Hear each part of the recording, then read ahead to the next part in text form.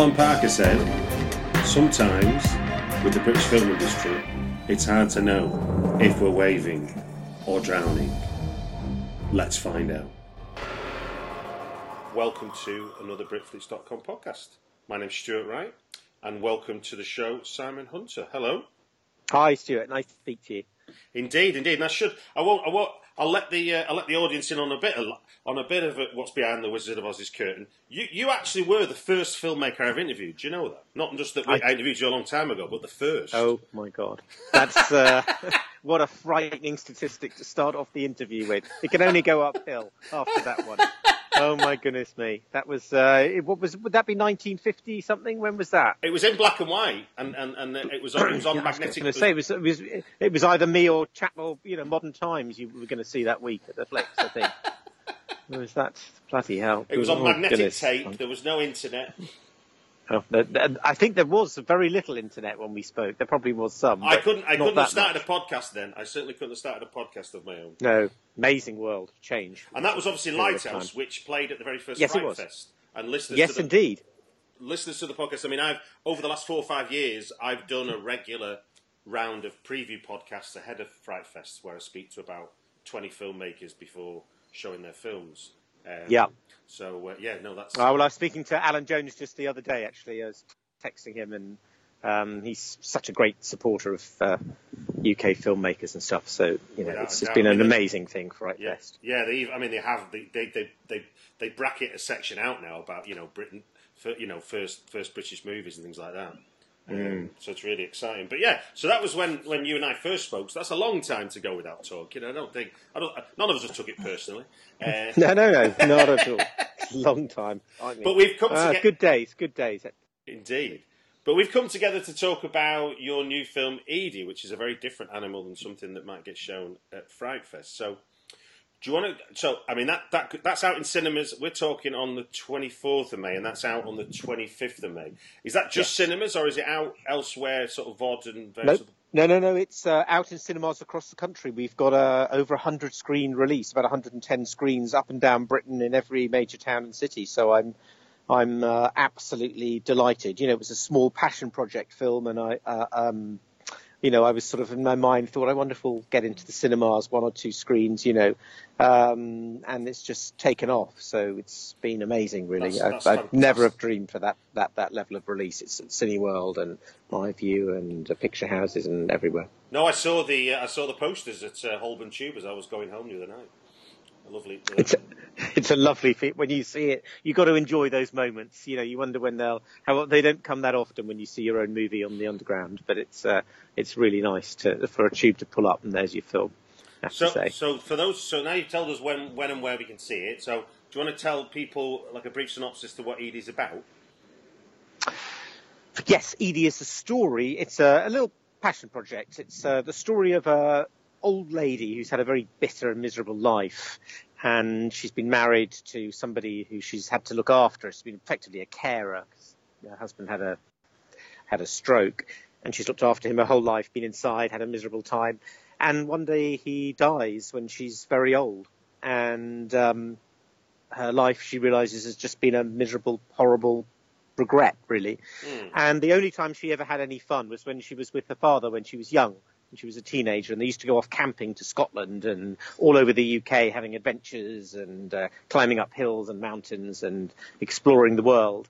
And she decides to relive a little bit of this magic, and that she's going to try and head out and see if any of that magic that she had as a child she can find again. I mean, she's got nothing to lose. She's literally just facing going to an old folks' home with her daughter, and that's all that's ahead of her. So she thinks, well, why not? And she packs her little bags and she heads up to Scotland. It's all a bit of a fantasy in her head, really. But she meets a little chap called Johnny, who's played by Kevin Guthrie, and he helps her. He trains her, and he shows her how modern tents work and little stoves work, and he gives her confidence, and they bond together as a sort of intergenerational friendship. And by the end, Edie has enough confidence that she decides that she's really actually going to have a go at climbing this mountain. It wasn't at the end. The fantasy bit disappears, and she thinks, no, do you know what? I'm going to have a go. And it's that story. It's a gentle little character story It's quite simple in a nice way. It's warm and it's upbeat and it's a feel-good film. It's not a. Indeed, it's got a sense. Certainly not depressing. Yeah, it's got a sense of the you can live a life of regret, but it's never too late to try and rectify that. But also, it's kind of, with the guys she sort of befriends. There's also an element of how do you say, almost like passing on the baton of raising the question: are you sure what you're about to do? I'm not going to spoil anything about what we'll actually discuss or anything, but it's almost like to say to the next generation: if you feel like this is imposed on you, then maybe do what you want to do, because you'll soon be 83 like me. I think. Yes, in a funny way, while a lot of our audience will be older people, and it is starring an older person. Actually, it's in a funny way, it's aimed more at the original idea came from a student who I think was studying psychology at university, and they wanted to be a journalist. And I said, well, why don't you study journalism? And they said, oh, well, I'm a year into my course. There's no way I can do that now. And they were 21. They were a baby. And then you thought, well, come on, yeah, and we should say why not? It's starring Sheila Hancock, and we'll get on to Sheila's performance and you directing it later. But I want to start with the conception of the story, if I can, because it's really interesting. This is the first time I've come across this in terms of the way the credits are laid out, as far as IMDb tells us about the film. It's a story that's based on an idea by you. And then a story by Edward Lyndon Bell, but then a screenplay by Elizabeth O'Halloran. Yes. Do you want to talk us through what that, for the layperson listening, how does a script end up being sort of three parts to get to one screenwriter, as it were? Yes, scripts, they always have their own lives and their own journeys, and you never know what they're going to be when you start off. I had the idea that I wanted to do this story, and I wanted to set it on this mountain in this place, and with an older lady, and so I had the bare bones of a story. And Ed and I went to film school together, and he's got a very good story brain. He's really, understands story and has got a real good sense of structure and how films should be. And he wrote some treatments, and then he wrote some drafts of the script, the very early ones, and did some very, very fine work. Really, broke the back of how the story should be and, the structure and everything else. And then as it came on, really, I just sort of thought it needed, you were pushing it even further, and I felt it was a very female story and wanted to see if there was a writer out there who could just sort of give it a lightness of touch and just take it on to a different level. And it's never worse or better, as in terms of talent or anything. It's just that they provide something that's different. And sometimes you just, you can get exhausted with pushing out the structure of the story, and you need somebody to come in, see what it is, and give it that lightness of touch, and just, keep it that sort of souffle of a screenplay, rather than a sort of heavy meat stew, which is what I wasn't trying to do. So I found this writer, and she was very young. I think Elizabeth, 24 or something, 25. She'd just been through a screenwriting course at college, and she'd come top of her class, and she just had a very nice lightness in her way, and she's Irish, has got a very Celtic feel to her writing, and it was just right. I thought it was just right for the screenplay. So she took it on and moved it into the area that it is now, really. So it's sometimes you bash away with one writer and you get the structure and everything else, and then somebody can take it a little bit further with fresh eyes, and they're less sort of in the trenches, in the mud with you as the director trying to develop it. It's hard development. Every director will tell you how hard it is, because you're always trying to put yourself in the minds of the fresh person reading it for the first time. And if you develop forever, then you do develop forever, but it's self-fulfilling. It's becomes redundant because you just get bored of working on the script for so many years. So you just keep rewriting it because you get bored with it, and then you rewrite it again and change it, and and I'm not sure you're making it much better. So the benefit for you was somebody like Elizabeth coming in could almost like refresh your own enthusiasm for what the possibilities were. I think that's absolutely right. Yes, yeah. She can do that. She can refresh your own eyes. She can bring new things to it. She can give it a lightness of touch. Exercise those ghosts of previous drafts that you don't have to worry about anymore. Yeah, absolutely. Yeah. And Ed and I are very structured people, and we had a very structured script, and he did amazing work on that. And I wanted sort of the edge taken off the structure, really. So it became a bit lighter, a bit more just a sort of something that sort of blowing in the wind, really, a leaf more than more than something that sort of began and started and stopped, and it needed a sort of very gentle, rough feel to it. Yeah. And that's what Elizabeth brought in. I was going to say, that's kind of what you've achieved, isn't it? Because while there is obviously an inciting moment that makes her decide to go off and do this radical thing for an 83-year-old, it still ebbs and flows almost like a slice of life, doesn't it? Yes, it does. Yeah, it was always. I always wanted to do a film that was not. I didn't want to do a sort of quite a British, quite plotted. She goes to Scotland. There's lots of revelations about her and things that she's done, and she meets somebody from her past, and it twists and turns quite dramatically, and it folds up at the end with lots of hugs, and it felt very standard. Sort of, I wanted it to have. To be as sort of light and as open and could breathe as much as possible, and sort of be as deceptively simple as I possibly could. And that's a real choice, and some people who want a big, heavy, plotty, twist-turning, huge, deep character study, it's not going to be for them. It's going to be for people who just want the film to sort of waft over them in a very nice, warm, emotional way. It was a real choice. Now, you talk in a macro sense. You're saying that Elizabeth able to bring that kind of lightness of tone and stuff that the structure wasn't able to breathe into. Is there any way you can sort of illustrate with a specific example where something new that Elizabeth brought as the screenwriter that was like, you suddenly, I guess it's that horrible phrase, but you know it when you see it, and then when Elizabeth presented you with this kind of... it's the Edie's voice, Edie's dialogue in the script that was there, that a 23-year-old, young Irish woman brought to the script. She had that way of talking. She had that. She brought Edie's voice, that cantankerous, bitter lady. Yeah. She understood who she was. She could see her. I think she modelled her on somebody she knew, grandmother, I think. Okay. And so that came through. And I think suddenly when I read it, I thought, yes, she's got the voices. She is inside all these characters. Now, I was at the No Direction Home directors thing that Matt Harlock runs the other night, and I was listening to a talk from Hope Dixon Leach, who did The Levelling, and she was talking about the notion of making screenplays that present the challenge to an actor, where basically they're going to be the film.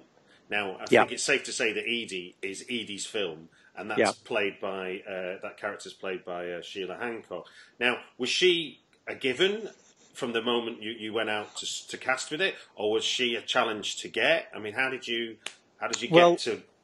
Well, I mean, the most, without giving the plot away, the most first of all, the hard dynamic task of the script is that the lead character has to climb this mountain in Scotland, at least attempt to climb it. And we were never going to, for creative and financial reasons, we were never in the position where we could helicopter crew and cast on and off. And it's really in the middle of nowhere. It's a 14-kilometer, sort of 9-mile walk into the base of the mountain, and then a 4-hour scramble on hands and knees up this mountain, and then you come to a little sort of rest area that's sort of half of the sort of south summit of the mountain, and then you continue for another hour to get to the top. It's a fair climb for anybody who's fit.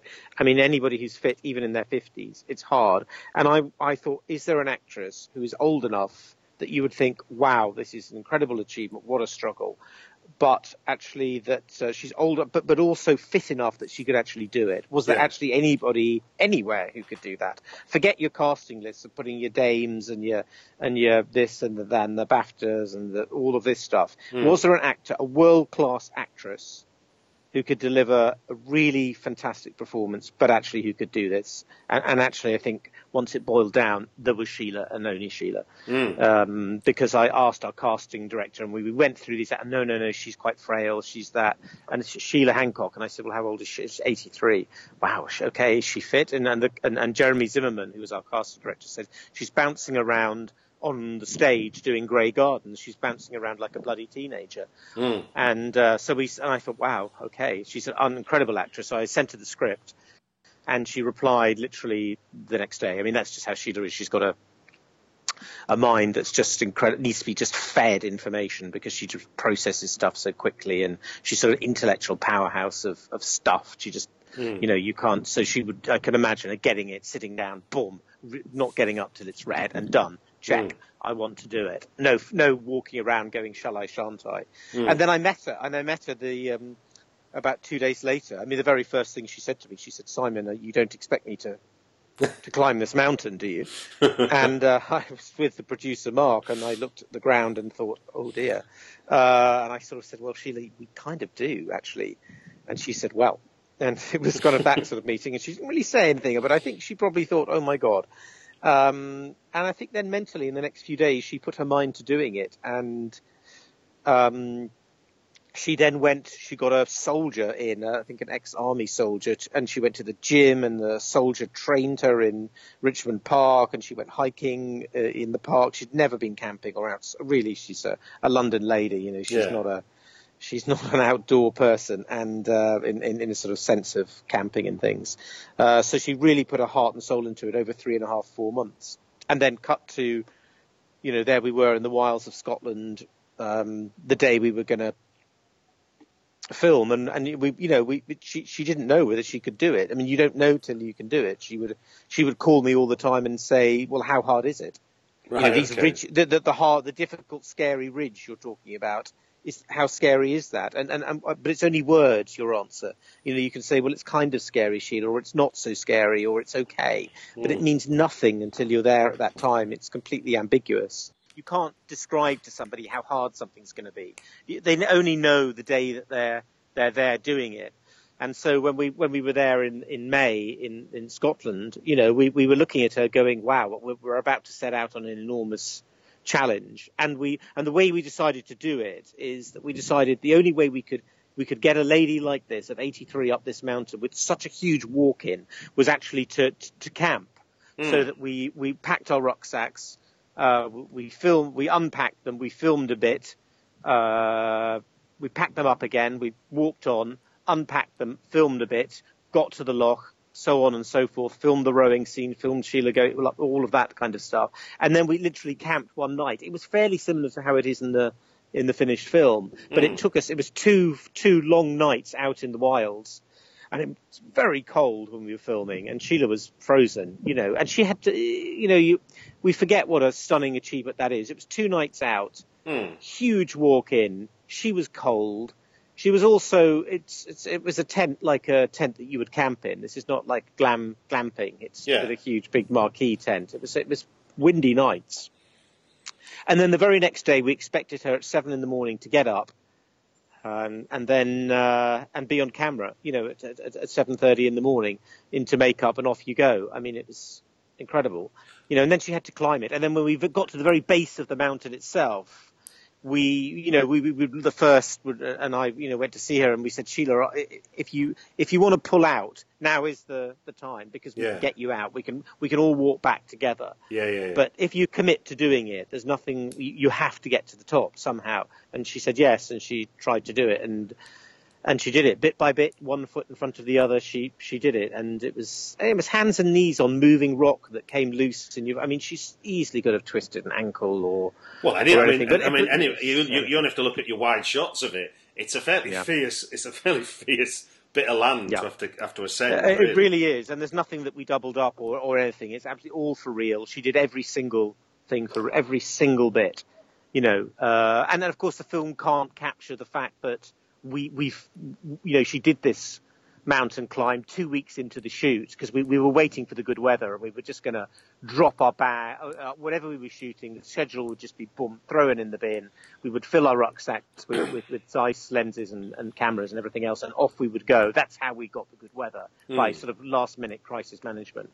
And so she'd been on camera for 2 weeks, 6 days a week, cycling and rowing and in the rain and in rain machines and goodness knows what else. And also just the fact that, as you said earlier, Stuart, she was, she was covering this film. She was the front. She knew she was in almost every scene. And you always forget the pressure, especially the director and everybody else. You have to remind yourself that everybody's looking at them, especially when you've got that sort of role, when you're in almost every scene, and they know, because she's an incredibly smart woman, that if they don't deliver and don't perform, we can sit and talk about directing things and lenses and coverage and how we do it and the music and all that stuff, but it's all worthless if they don't deliver. And that's a lot of pressure. So all that pressure, all that physical pressure, cycling, rowing, boom, 6 days a week, and then off we go on this huge hike. Hands and knees and ledges and heights and performing and acting on the top. I was going to say, from a directing point of view, and obviously this is not your first rodeo by any stretch of imagination, but obviously working with someone who, by definition of being 83, is as time served as Sheila is, and also with the physical challenges that you've got ahead of you, which is they're just kind of almost like they're 50% of what needs to be achieved. Then, like you say, there's the performance. How did you and Sheila sort of negotiate and get to a point where she knew what you wanted, as it were, or you knew what she could give?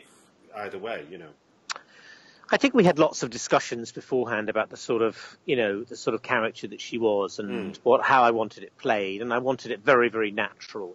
I wanted Sheila as natural as she possibly can. She's actually very good when she's what you might call theatrical. Sometimes it's a dirty word, but I mean, James Cagney was very theatrical. You know what I mean? It's I think it's called a presence, isn't it, though, as well? It's the performing. Jack Nicholson is a theatrical actor.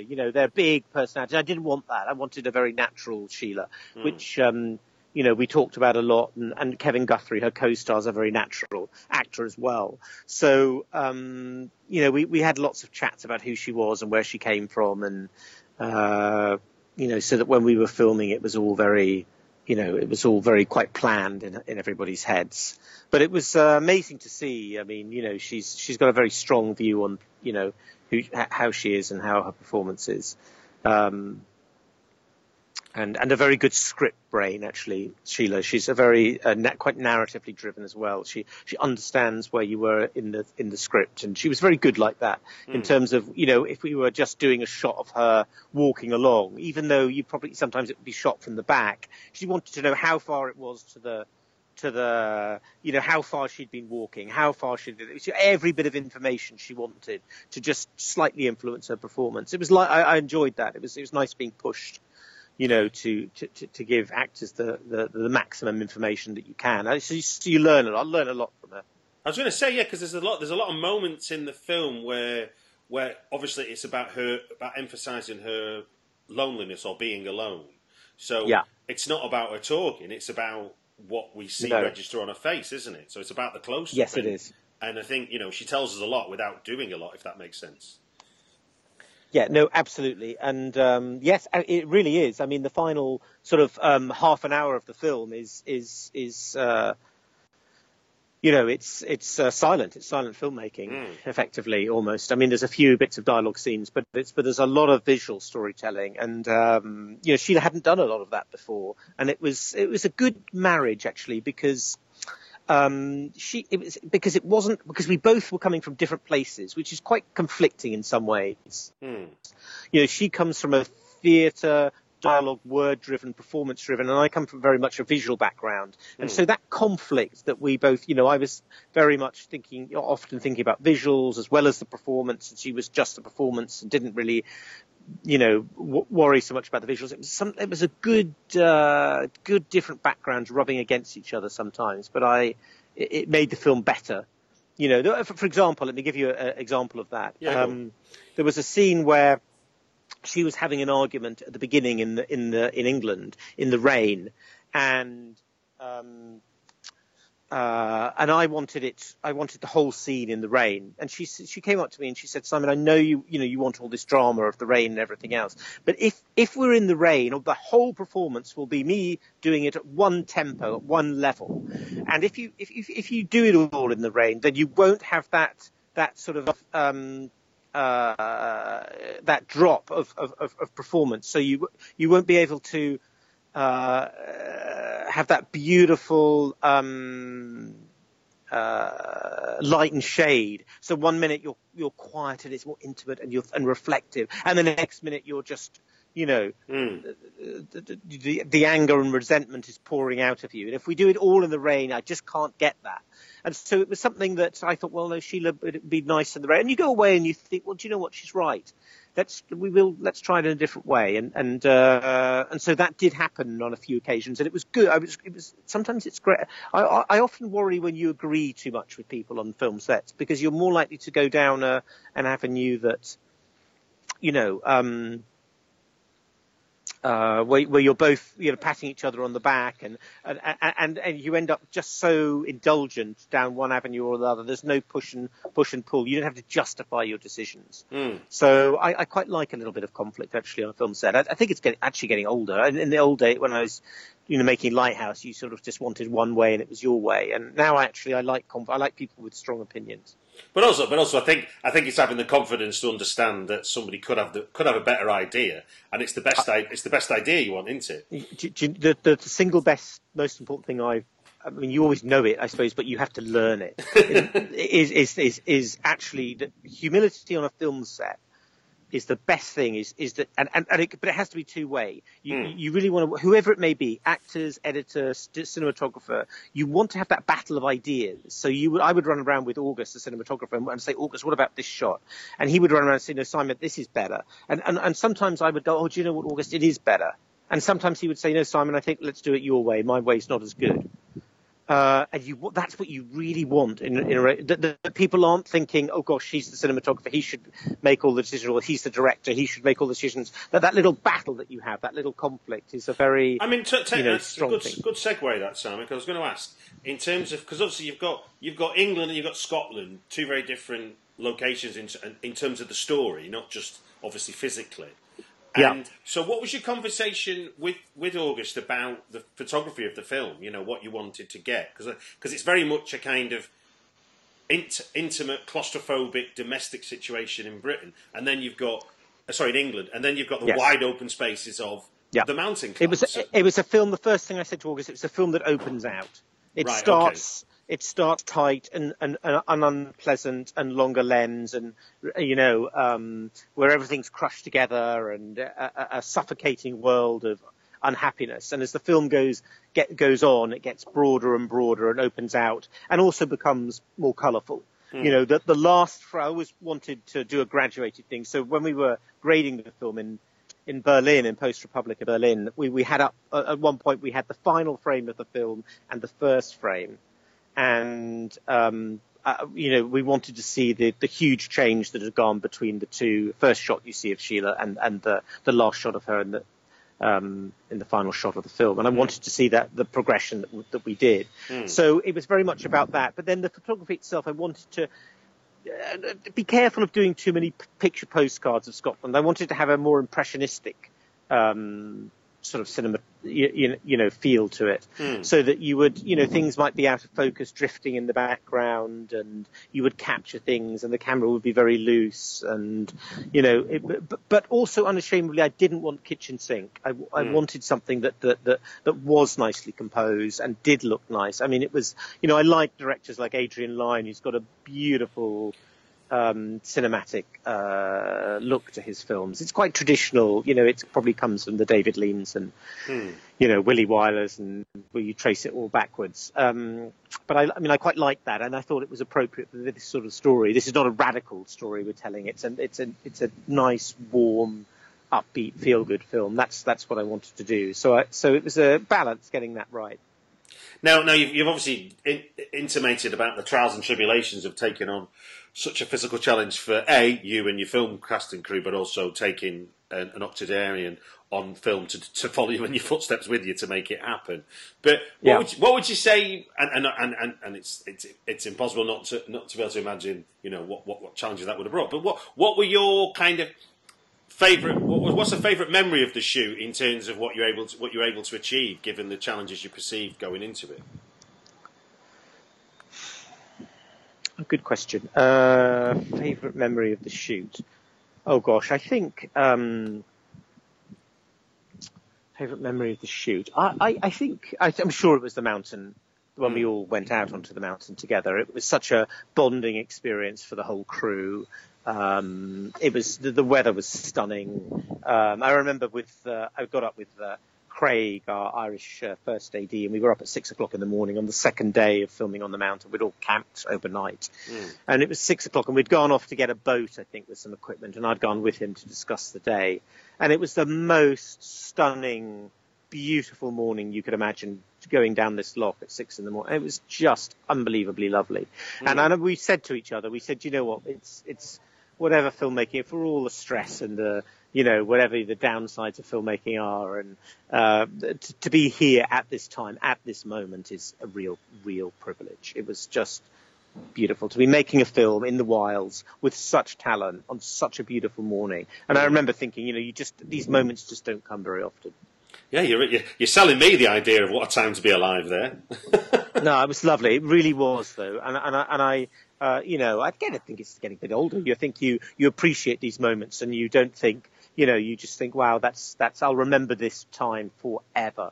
It was lovely to making a film I really liked and wanted to make at this, and to be in that wilderness, the wilderness that I'd been in as a child, with my father, fishing and doing all sorts of adventures myself, because I'd been, lived in that area. Yeah. But to be there with a film crew making a film was very special. It was really, really nice. Brilliant. Well, let's remind people then, when and how can they see the film? You can see Edie opens on the 25th of May, Friday the 25th of May. It opens across cinemas across the UK. We've got a very, very wide release. You can find your local cinema and book tickets at ediefilm.co.uk, ediefilm.co.uk.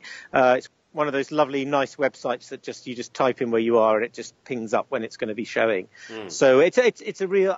Every director says their film should be seen on the big screen. I know that, but if there's anything I've done, this is the film to see on the big screen, because it really is a landscape immersive movie. And I think if you want something feel good and upbeat and a warm film, this is the film. This is the film for you. Well, look, thank you very much for giving us your time on the Britflix podcast. Thank you so much, Stuart. It's really nice to speak. I'm sure we'll speak again. Hopefully not. It will be less than... let's not do the maths, shall we? Oh, my God. Stuart, that's a long time. Well, it can't be 18 years. I don't even do the maths, how old I'll be at that point. Nor me. So let's make it a bit shorter this time. Indeed. The Britflix podcast is provided absolutely free. If you want to help me get the podcast out to more people, please take a moment to leave a review on iTunes. Or if you want to help me out directly, there's a link in the show notes to my Patreon page. All contributions are welcome. And the music is by Chris Reed of thecomposers.tv.